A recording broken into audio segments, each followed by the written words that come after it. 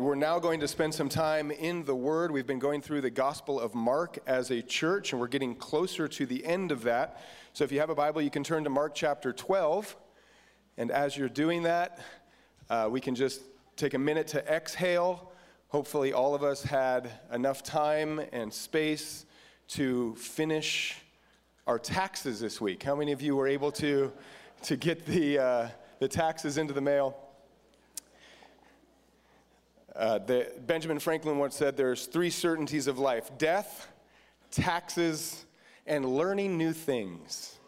And so I hope that our time in Scripture, by the sovereignty of God, we find ourselves in a very appropriate story of the ministry and life of Jesus for those three things specifically this morning.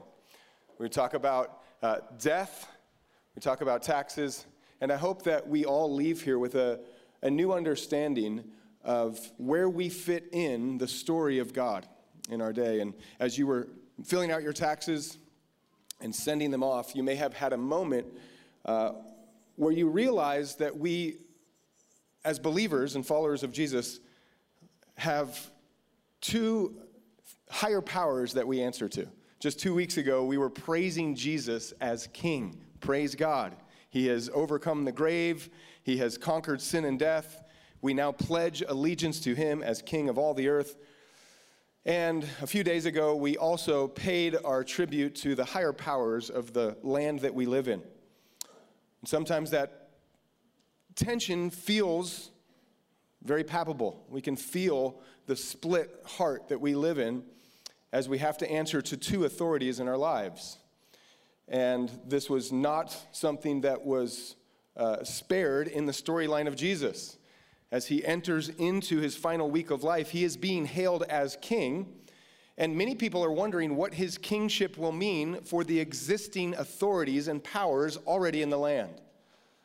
And so this morning we're going to look at a passage of Scripture that shows his incredible way to deal with the opposing tensions of his day, and I hope that as we study this and think of the incredible wisdom on display in the responses of Jesus to questions about this very topic, we will find some clarity for our day as well.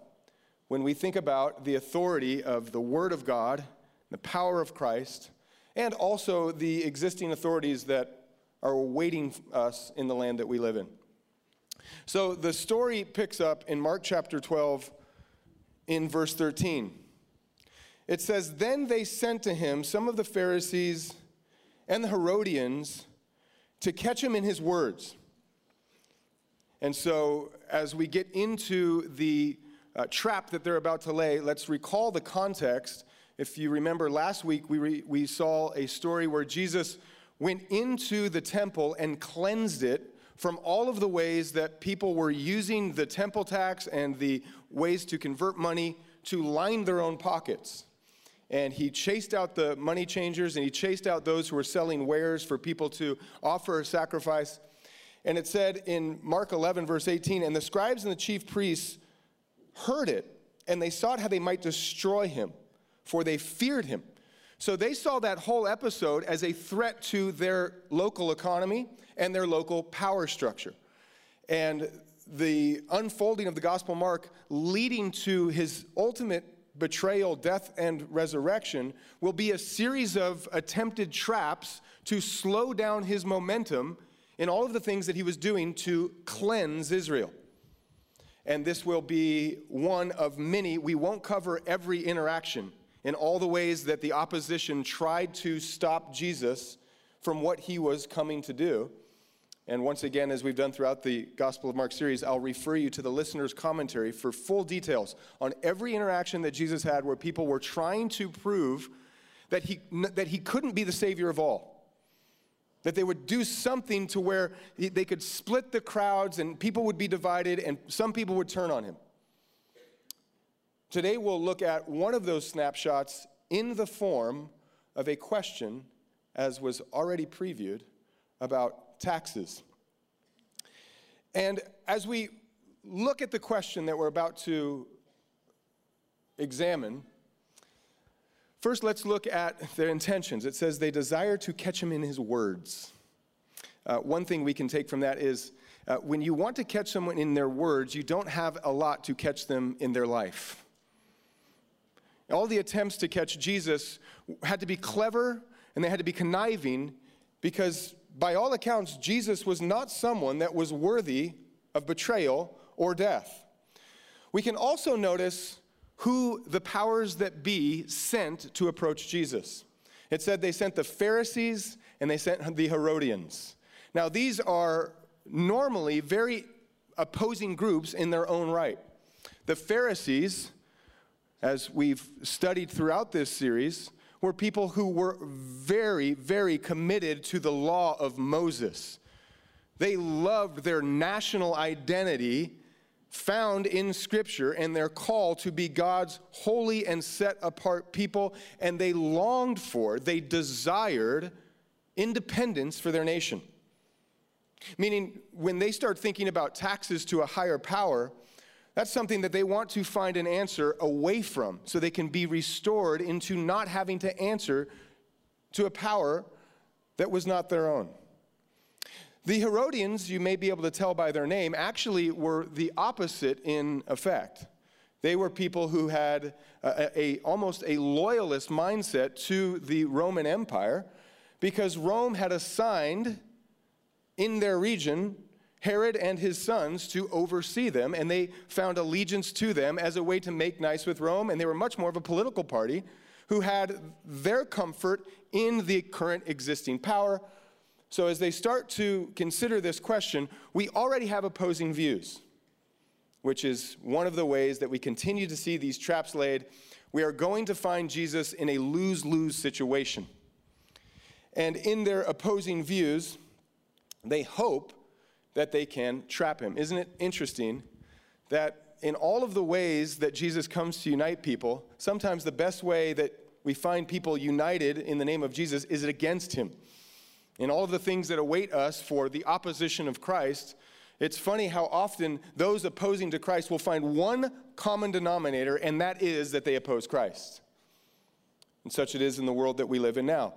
And now we look further into the trap that will be laid. It says in Mark chapter 12, verse 14. And when they had come to him, they said to him, "Teacher, we know that you are true and care about no one. For you do not regard the person of men, but teach the way of God in truth. Is it lawful to pay taxes to Caesar or not?" That's a very long and verbose way to ask a very short question. And so notice what they're already doing in the approach to Jesus. They have flattered him with many words, saying very truthful things about him. They call him a teacher who is true, who cares about no one. And they are right about that, not in the sense that Jesus doesn't care about us, but the idea being that Jesus is not looking to one person's opinion and fearing the response of his answer as a reason to give his answer. Good reminder for us that even in their flattery, they were saying true things about Jesus. He is not worried about the opinions of people. He is always the way and the truth and the life. And it's also something for us to consider as we navigate the opposition of our times, that flattery is just something to watch out for, isn't it? This week, as I was studying the approach of people who were trying to catch someone in an answer that they didn't mean to give, my very own daughters approached me with flattery that I succumbed to. My oldest daughter came up to me, and I don't know where she got such charisma. Must be from her mother. But she said, "Dad, this clear sky makes your eyes look so blue."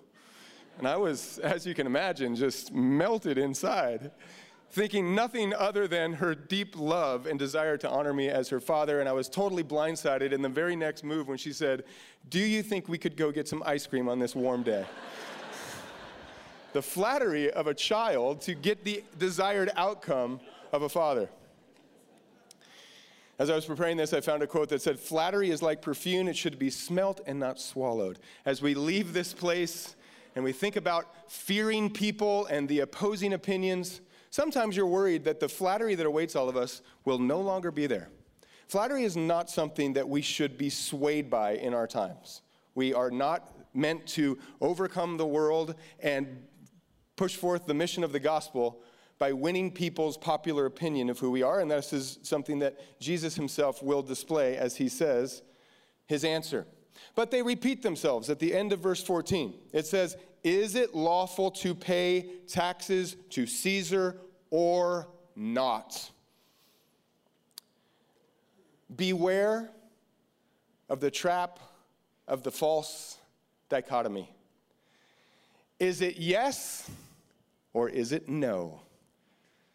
The taxes they were referring to was a poll tax or a census tax, and it was a very divisive issue. It was a tax that Jewish people had to pay simply for being occupied by the Roman forces. In other words, every time you paid that tax, it was a reminder that you belonged underneath the authority of Rome. And so for the Pharisees who desired to be separate, it was a tax that was nails on the chalkboard. And so if Jesus gets this answer wrong, he will in fact either alienate those who were hoping that he would be a Messiah that came in the name of Hosanna to cleanse and to save them from the oppressive Gentiles, or if he says, go ahead and pay it, he loses them. If he says, don't pay it, the Romans now look at him as a zealot and a potential insurrectionist. We live in a time where there are many moments of opposition to Christ that would love to put us in one camp or the other. We live in a time where our country seems to be divided right down the middle, left and right. And as much as we try to honor our king and the way of the land, it is sometimes tempting to believe that we have to land on one extreme or the other.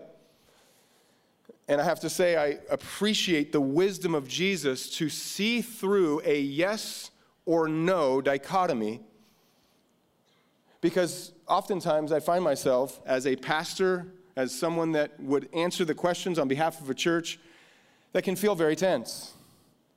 And so maybe I can share some of them with you so we can understand how tense this moment may have felt for Jesus. Pastor of a church comes, or someone approaches the pastor of a church, and they say, do you accept all people into your church, no matter their lifestyle? That's a yes or a no. And depending on how you answer that question, I'll know exactly what kind of church you are. Well, that question, as you may feel even in your hearts, is not a yes or no question. We are certainly a come-as-you-are church, but we are a church that desires the Word of God to cleanse us from all of the crazy lifestyles that we bring into this church. Someone could come to a pastor of church and say, do all lives matter? And you could think, well, that's a yes or no question. It seems obvious that all lives matter, and yet underneath the answer someone's response could be filtered by the divide of our country. And yet we get pulled at the seams with people wanting to trap Christ. And you may have felt those traps. You may have tried to approach the landmine of our culture by saying nothing and avoiding conversations and treating religion and politics as something that should never be discussed and never be thought through. But look what Jesus does. He says, knowing their hypocrisy, he said to them, why do you test me? This is one of the first ways that we as believers can be like Jesus, to understand the times that we live in that have been constant from the beginning. We are studying tension from the first century, and there have been political and religious and spiritual tensions from the first century till now. And one of the ways that Jesus is already displaying the wisdom of a master is by looking through their question into their heart. He says, knowing their hypocrisy. Hypocrisy is often thought of in the way that we go through the word as our words not lining up with our actions. But hypocrisy could also be our questions not lining up with our hearts. What are we really wrestling with when we wrestle with the truth? What do we really want to know when we try to read the Bible and understand its sexual ethics? What it's calling us to be as second citizens of earth? Are we wrestling our politics in, or are we wrestling the truth out? It reminds me of a little tiny bit of mission that I got to do through this church years and years ago. Some of you may remember, me and a few other guys took a camera, and we just started going around to different cities, taking a survey of our country on what people believed about God, asking them questions, and then trying to have a dialogue that would turn questions into wrestling and answer, and potentially see someone go through a distant relationship with God and draw them closer with just conversations. And 10 years ago, those questions looked so much different than they do now. But at the heart of it, the difference between someone who could be reasoned with and someone who only has questions that will never lead them closer to Christ is the heart. It's not the question itself. And here's one way that we saw that to be true. At the very end of all of the times that we had these people, we would always ask one question. If I could answer every single one of your questions about Jesus, if I could overcome every one of your objections for the historicity of Christ and the sins of the church and the reality of the resurrection, and you knew that God was real and he displayed himself through the power of his Son, would you follow him? And shockingly, people who are being honest, even with the thought experiment that every question and every tension could be dealt with, true of our time, they will always be changing, but there will always be a cultural question and tension that we as believers need to find the middle way for. And those who have a genuine heart to know the answer can actually be won to Christ. And those who are only looking for reasons to object him or to deny him, it's actually not about the question. And Jesus says they're actually hypocrites testing him only. St. Jerome, another quote I found interesting for our time, the first virtue of the respondent is to know the mind of the questioner and to adapt his answer accordingly. And so this Sunday morning, as we go through Jesus in the opposition and all of the wise counsel he would give to people, we welcome those wrestling with the truth and struggling with the tensions of our culture.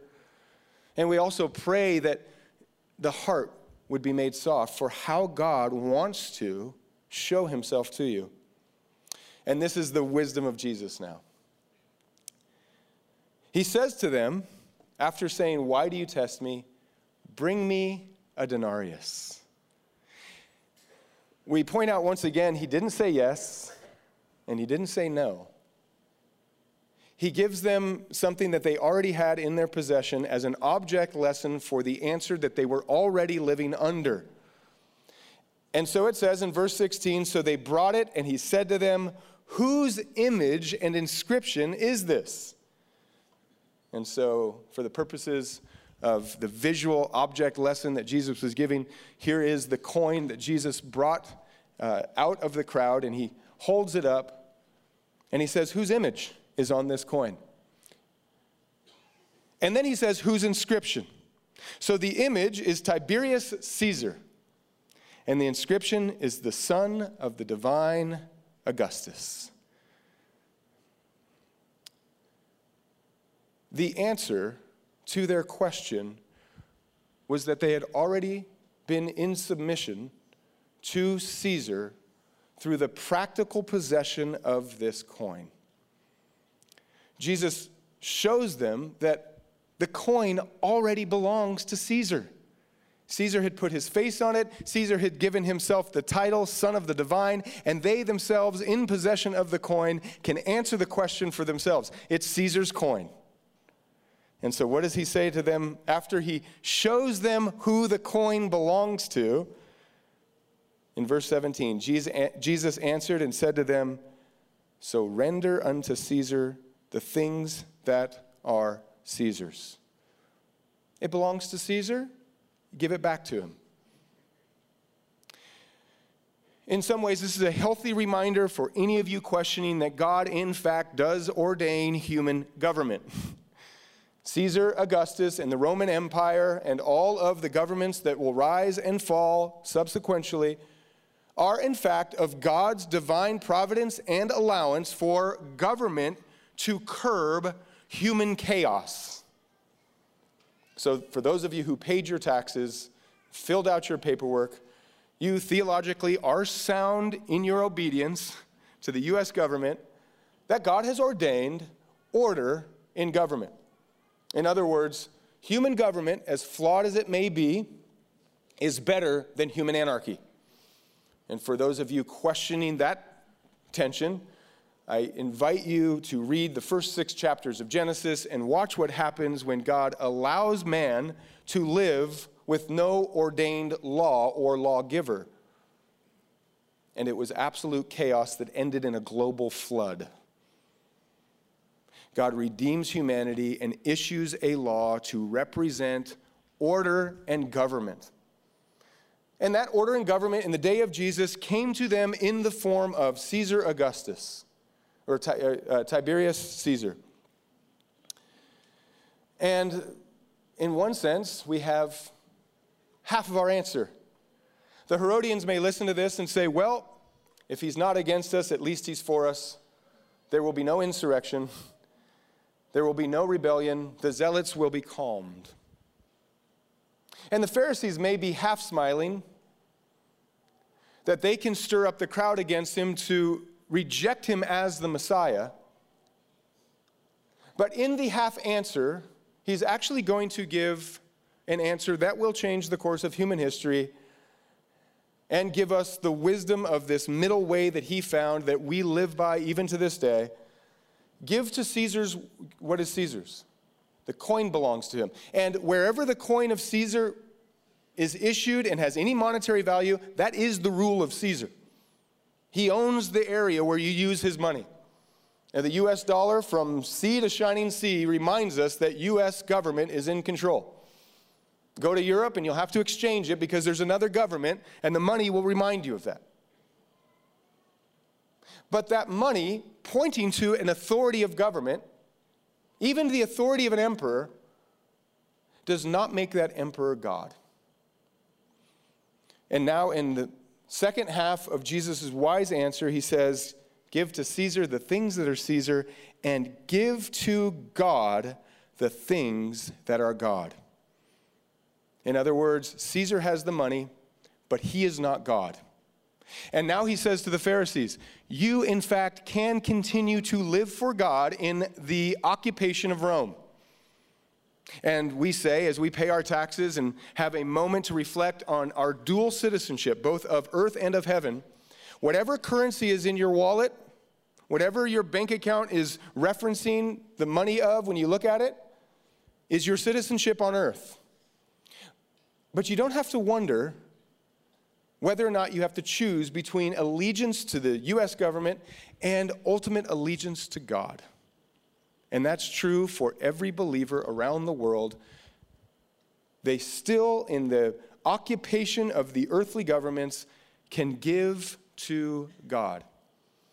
And this is where we get that third part of the Benjamin Franklin invitation this morning. I hope this is where we can learn something new about our consideration of how we give to God this morning. The Pharisees may have heard, render unto God what is God's, and they're thinking, okay, we can continue to do all of our sacrifices and maybe do our temple tax as well. We continue render unto God our commitment to the law. Scribes can continue to render unto God their commitment to writing down all of the works of the Bible. But what is it truly getting at that we can give to God what is God's? What does that mean for your life right now? How can you both live in the United States appreciating the money and the resources of the government that God has ordained to order our little civilization, and also have a new and revived vision for what you are supposed to give to God and God alone? there's one little clue in this passage of Scripture to tell us that Jesus was getting at something more profound than you can see the first read. When he had them bring the coin out for Tiberius Caesar, he said, whose image is on that? And then when he said, render unto God, we can extend the question to where does God put his image? Caesar to show his authority, to show his power, to show the reaches of his kingdom, issues coins, and he stamps his face all over these coins, and then he sends them out. Where has God stamped his image? In Genesis chapter 1, we get a story that now you read through the lens of God minting money. It says in verse 26, then God said, let us make man in our image, according to our likeness. Let them have dominion or authority over the fish of the sea, over the birds of the air, over the cattle, over all the earth, over every creeping thing that creeps on the earth. So God created man in his own image. In the image of God, he created him and made them female. Male and female, he created them. In the economy of God, he issues no paper or coin. To show his authority and his power and the reaches of his kingdom, he stamps his image on his people. And he says to his people, just as a coin represents the power and the authority of Caesar, you represent me to earth.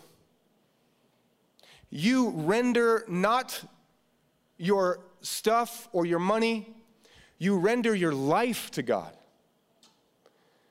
This morning we have a renewed vision that the government will never tax our heart or our mind.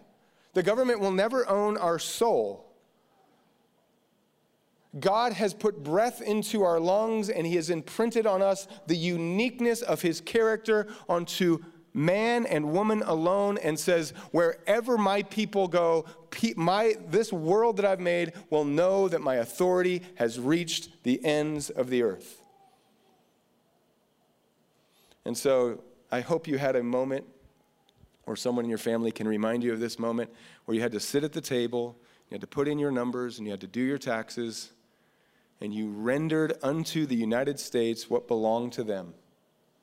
And it is a small picture of what God calls us to do as we belong to him. We have a moment in God's word, in our time and our commitment to him through prayer, in a gathering, the corporate body of Christ, to worship and to praise him, to say, now God, this is what belongs to you. Take my life. Take everything that you have stamped me with, that I would reflect your glory to the world, and let it bring you glory and honor and praise. So some ways for us to think about that practically as we leave here as the currency of God in your schools, in your workplace, in your households, that where you go, the authority and the power and the goodness of God would go as well. It says in Romans chapter 8, verse 28, and we know that all things work together for good to those who love God and are called according to his purpose. What a fantastic verse, by the way. A reminder that you are here this morning as image bearers of God, and he's going to work out your little circulation in his economy to bring him glory according to your call. And what is your call? For whom he foreknew, he also predestined to be conformed to the image of his Son, that he might be the firstborn among many brethren.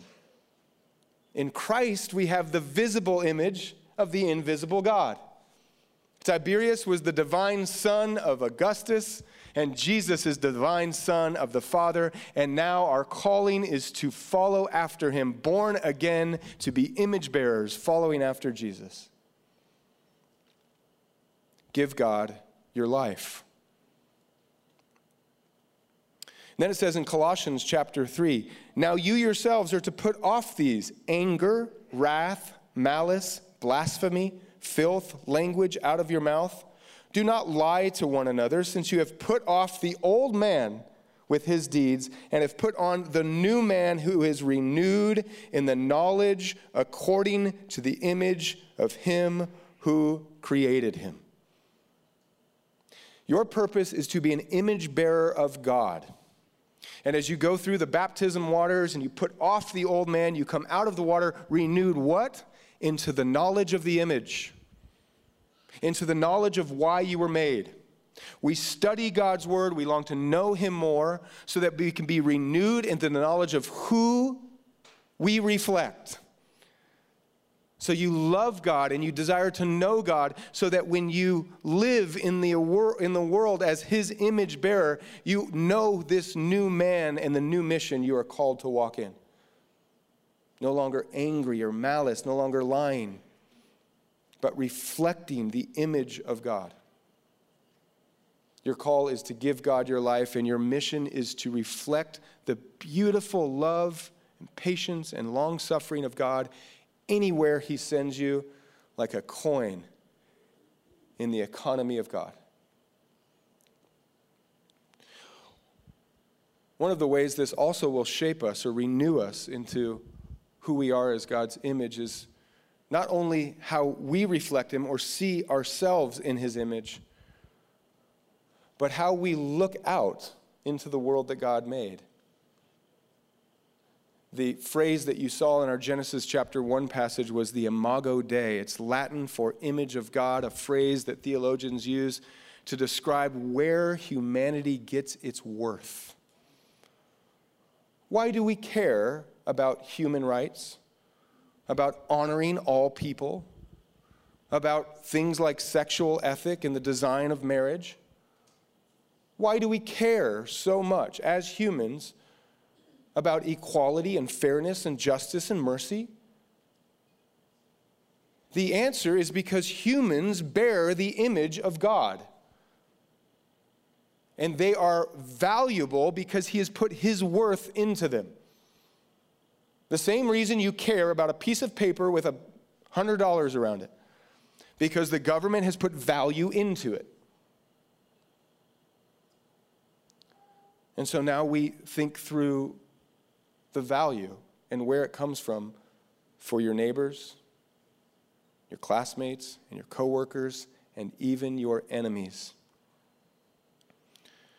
I'll share a quote with you. My daughter is actually simultaneously trying to get ice cream and also working on a book report by Martin Luther King Jr., or of Martin Luther King Jr. And I found this to be the perfect way that we can see ourselves as two citizens. He says, the Imago Dei gives every person inherent worth no matter their race, ethnicity, or socioeconomic status. He paid taxes to a government that said he had to ride in the back of the bus and drink from a different drinking fountain and go to a different school. And he lived in a time where he was paying taxes to causes that were harmful. And yet, with the power of the Imago Dei, he became a currency of a much more meaningful and powerful dynamic. He lived within his own system with a greater, higher power as his aim and his reflection. And he said, because of that, I can work with whatever government restrictions I have to honor the ultimate authority of my life. And we honor and respect and love our brothers and sisters living out the Imago Dei vision for God's economy in the underground church in Iran, trying to figure out how to honor their Caesar.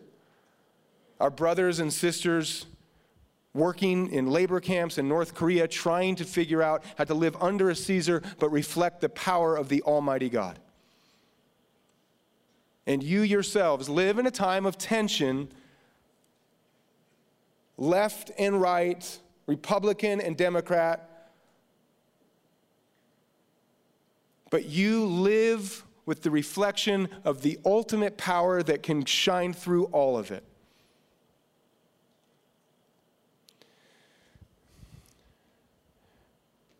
And so if you're a believer, as excited as you were to be done with taxes, you're excited now to leave with the mission to give unto God what is God's, to render unto the United States what belongs to them, and to render unto Christ what belongs to him, your very being. And if you're not yet a part of the citizenship of heaven, as we call it, this is the perfect Sunday to come. Because I want to end by looking at just one more little story that reminds us how much God loves every single person that he has made, and how he longs for every single person to know the joy of coming into his economy. And of course, it's a parable about a coin. It's in Luke chapter 15. In Luke chapter 15, Jesus says, "What woman having 10 silver coins, if she loses one coin, does not light a lamp, sweep the house, and search carefully until she finds it? And when she has found it, she calls her friends and neighbors together, saying, 'Rejoice with me, for I have found the piece which I lost.'" Just like that moment, if we continue our theme of just the season of our tax year, rejoice, I got a refund for my taxes. Rejoice, I put in all the numbers, I'm getting money back. I'm so excited, I'm taking you all to dinner. Jesus says, likewise, with that same feeling of excitement about money that comes in, I say to you, there is joy in the presence of angels of God over one sinner who repents. Over one little image bearer who didn't know their worth. They did not know that they had ultimate value and worth, not because of where they lined up in culture or how much money they had in their bank account, but they heard this good news gospel message that their worth is because they were made by a creator who put his fingerprint of love and kindness on their life, and he will redeem them and bring them back into the economy of God. That is why all of us have worth. That is the gospel of grace, that we have been redeemed and brought back, not because of anything that we've done, but because like little lost coins, God sent his son to find us and bring us home. And that was all made possible by the power of the cross. So we'll consider all of these things as we hold in our hands the price that God paid to redeem you, to bring you back into the economy, to put worth and value on every one of our souls. It will be the death portion of death, taxes, and learning new things. Jesus died so that we could live, so that we could be brought back, bought with a price, his precious blood. He who knew no sin became sin so that we could be the righteousness of God.